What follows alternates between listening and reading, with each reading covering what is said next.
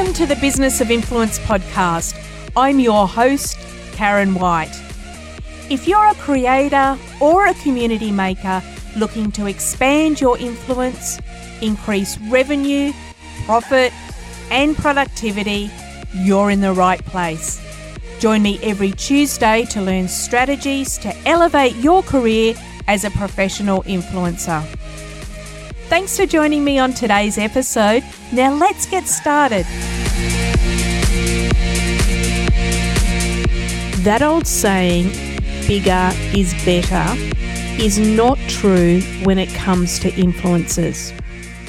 Micro-influencers with their targeted audience and niche expertise enjoy higher engagement rates, cost-effective campaigns with strong ROIs, that's strong return on investment, and this presents a compelling case for brands to collaborate with micro-influencers. And that's what we're going to be talking about today, the rise of micro-influencers. In recent years, the marketing landscape has really undergone a transformation, and we've seen this marketing landscape place influencers and creators right at the heart of brand strategy.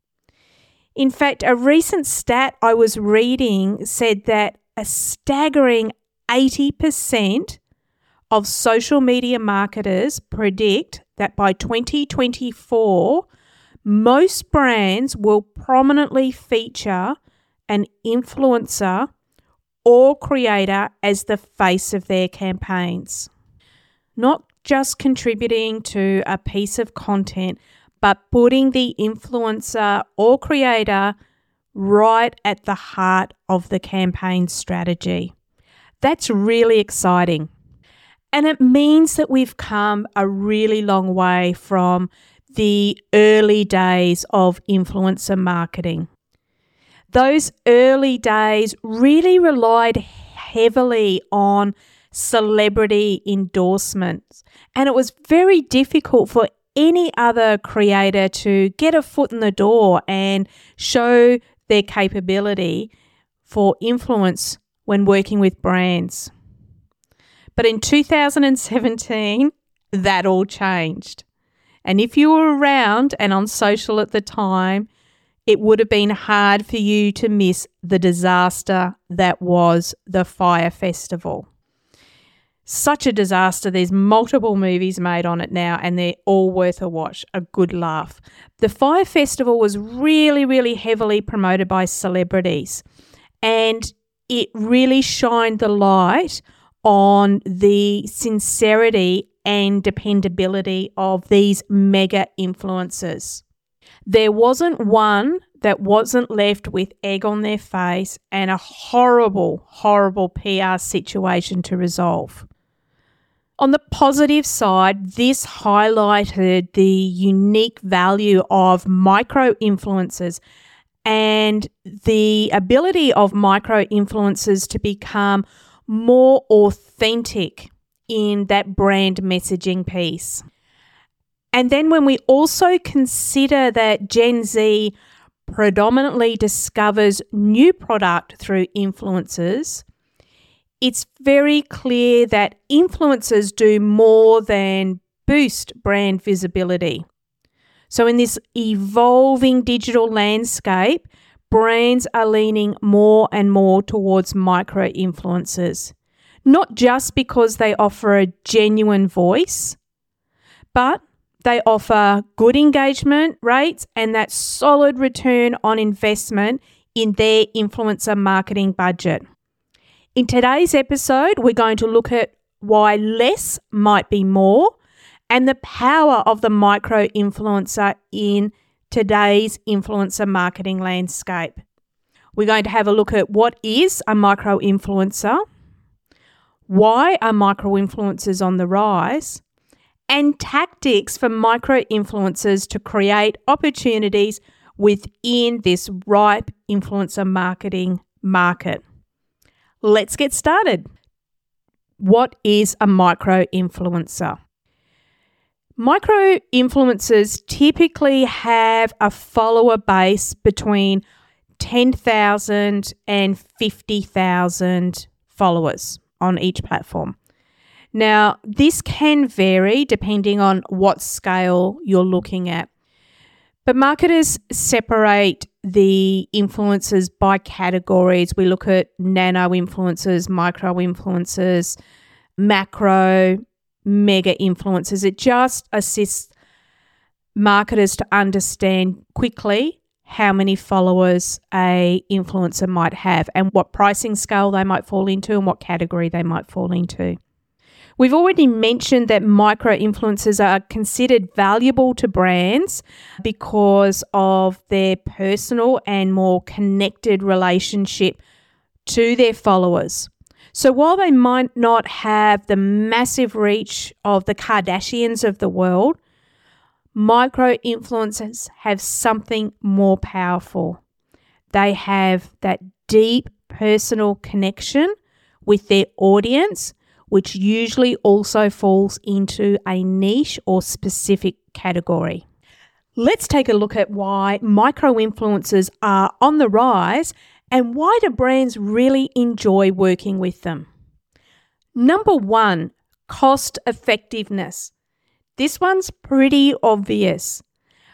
Micro-influencers have a lower partnership fee than celebrity influencers or the larger scale macro influencers.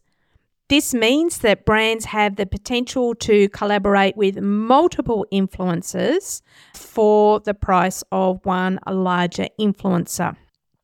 Number two, authenticity. Micro-influencers have a greater perception of genuineness. And many micro-influencers are experts in their specific niches. They really hone down their content and their expertise into a specific niche, and that builds on that perception of genuineness. Number three, engagement and trust. There is a statistical advantage when working with micro-influencers. They can generate up to 60% more engagement on their content. Typically, influencers can average around 1 to 3% engagement, but micro-influencers start somewhere around the 5% engagement and above. Number four, the TikTok effect. TikTok democratized virality. TikTok allowed smaller creators a shot at fame and brand deals. So many creators started out on the platform at the same time. They all started with a base of 0, and TikTok has different algorithms that push out content, meaning that even the smallest creator can go viral with their content. Number 5 is current market trends. I'm not going to rattle off a whole bunch of statistics here for you, but what I will say is that now more than half of marketers are now working with micro-influencers. Back in the day, you could see a piece of sponsored content and immediately know who that influencer or creator was. Now, that's not the case. You get so many fresh faces pushed to you, and that's because so many marketers are now working with these micro-influencers that really go into the heart of their customer audience. Number 6 is mitigating PR risks. We spoke about the disaster that was Fyre Festival at the top of the episode. When brands invest heavily, their budgets heavily across 1 or 2 creators, there is a higher level of risk associated with that creator or that influencer. If they go rogue or if they say something that is hugely unpopular and then they become that victim of cancel culture, this means that the brands then need to go into PR overdrive and win back their customer base because of the failure of that mega influencer or celebrity that might have stuffed up on a campaign. Think that Fire Festival, oh gosh, Pepsi and Kendall Jenner, and most recently I'm thinking of Michaela Nogueira and the L'Oreal mascara campaign from earlier in the year. Not a great experience for those brands and the investment they've made into those celebrity and mega influencers. Number 7 is reaching down into that niche audience. It's the power of specificity. It's the power of the micro-influencers' unique interests and passions that gives brands direct access to hyper-targeted audiences. Niche, niche, niche. Brands love it. You're going straight into customer heartland. And wrapping up this segment with number 8, strategic amplification. So brands are going to bring in the micro-influencers into their traditional marketing channels to help them maximize their reach and their return on their investment. So it means that these micro-influencers have ability to drive clicks and sales and overall brand engagement, or whatever it is, the metric that the brand is looking for in the campaign. Micro-influencers are proven in that strategic amplification piece. What does this all mean for you? How can micro-influencers create opportunities? How can you capitalize on the shifting trends by brands to work with smaller scale content creators? I've got some tactics for you. Number 1 is that niche specialization. Hone in on your specific niche or subject matter. This is the unique selling point that you have, and it assists brands when they're looking at targeted influencer campaigns. If you specifically talk about fashion, plus size fashion, or small size fashion, or eco fashion, or makeup, or pets, whatever your niche is, music, records, I don't know. There are so many niches and subject matters, but hone in and have your niche specialization. Number 2 is engagement. You need to prioritize audience engagement. Brands value micro-influencers for your intimate and authentic connections. You're taking the time out to respond to comments and messages and engaging with your audience because you actually are there, you care about what they have to say, and it's very likely that you have a common interest in the content that you're publishing. So take time to respond to comments, messages, and DMs to help maintain and grow this connection with your audience. Number 3, quality over quantity. Focus on creating high quality content rather than pumping out high quantity. Brands appreciate well thought out content that aligns with their messaging and their values. And so does your audience. So think about the content that you're creating. You don't need to publish 6 times a day to beat the algorithm. Quality will trump. Number 4 is educating potential brand partners. Not every brand is aware of the benefits of partnering with micro-influencers. Some brands who are just dipping their toes into influencer marketing will most likely be thinking that bigger is better strategy, not realizing that all of the benefits that we discussed earlier in today's episode, they can enjoy by working with you as a micro-influencer. So create a compelling media kit that outlines your audience demographics, your engagement rate, past successful collaborations, and some information, some stats around how brands can benefit when working with micro-influencers. Number 5 is collaborating with other micro-influencers.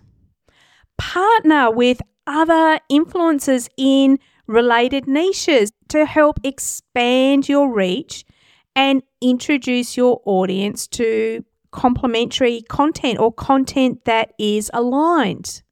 This has become far more easier with the introduction of Instagram collabs. So Instagram are really pushing these collaboration tactics and tools for influencers to use. And it's something that we also discussed back in episode 3, 50 upsells for your influencer campaign. So that's probably worth a listen to if you haven't gone back and listened to that episode. Number 6 is be transparent. Don't be inauthentic. Disclose your paid and sponsored content. Authenticity builds trust. And on that, don't get bot followers, don't pay for followers. Build your follower base organically. Number 7, continuous learning. Stay up to date with the latest trends, tools, what's happening across the platforms. Attend webinars, workshops, classes, join groups that expand on your skills and knowledge. Staying up to date with latest trends is really going to help you build your career as a professional influencer. Here's a tip for you. Subscribe to Moots.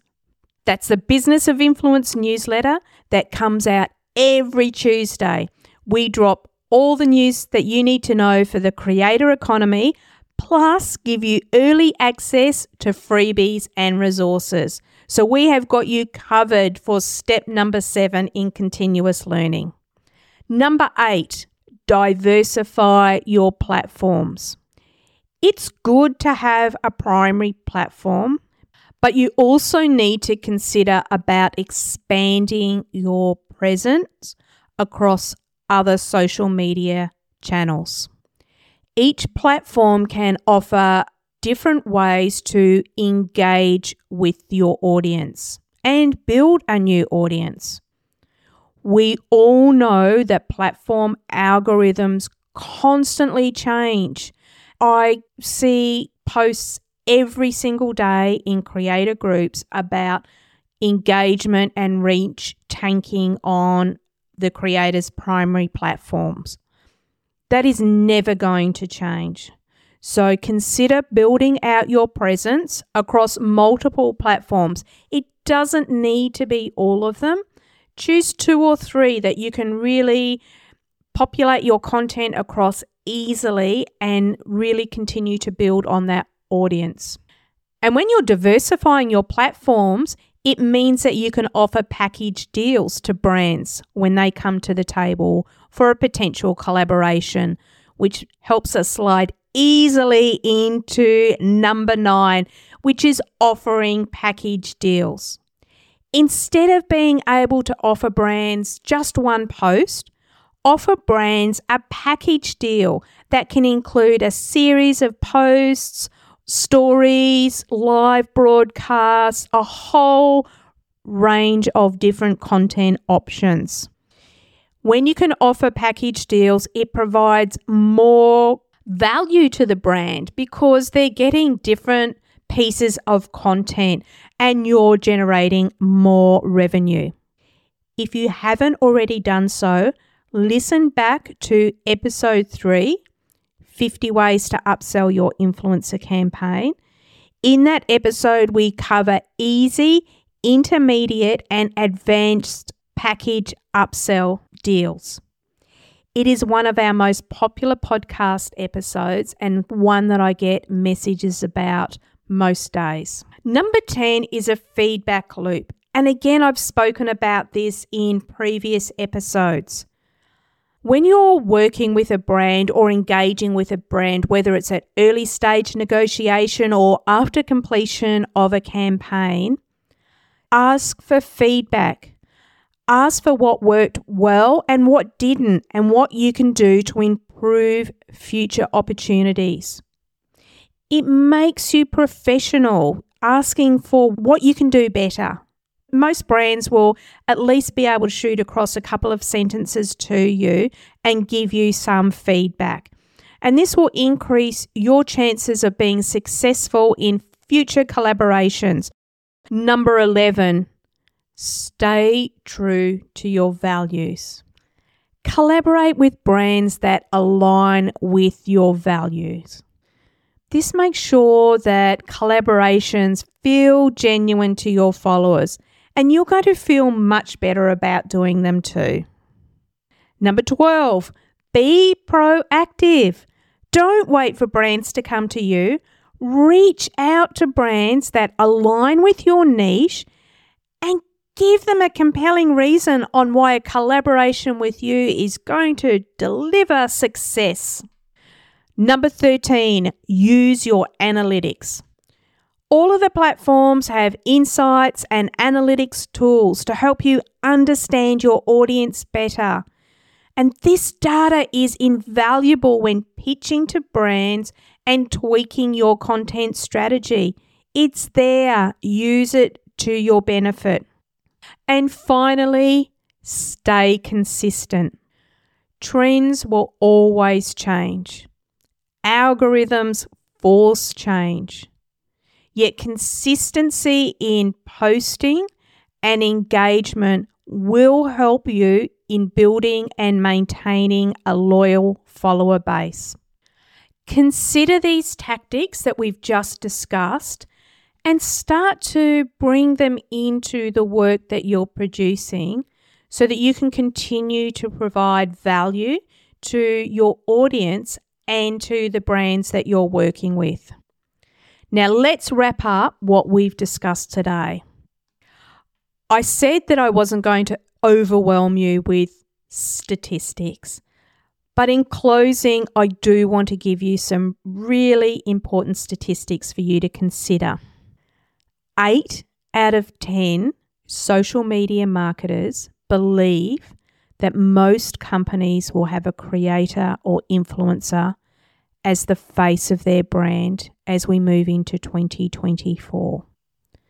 We spoke about this at the beginning, but it shows the increasingly important role that influencers play in brand marketing. Influencers are the primary product discovery channel for Generation Z. So if you are working on developing your niche and creating an audience that sits really nice with a brand's target customer audience base, you are really going to improve and increase your opportunity to work with brands. This is my final stat for you. 8 in 10 influencer marketers are currently reporting working with smaller creators, the micro-influencers, versus only 1 in 10 reporting working with mega influencers or celebrities with over 1 million followers. We know that influencer marketing is an effective way to reach engaged audiences. And now brands are seeing more value in the niches that micro-influencers and creators offer for targeted campaigns. We've spoken in today's episode about how brands value the cost effectiveness, the authenticity, the niche markets, and high engagement rates of micro-influencers. And we've given you some tactics to leverage opportunities to work with brands while keeping your audience engaged. It's been a big episode, and you can find all of the resources that we've spoken about today at thebusinessofinfluence.com/EP8. There you'll find detailed notes and additional resources on the topics that we've spoken about today. Until our next episode, stay creative.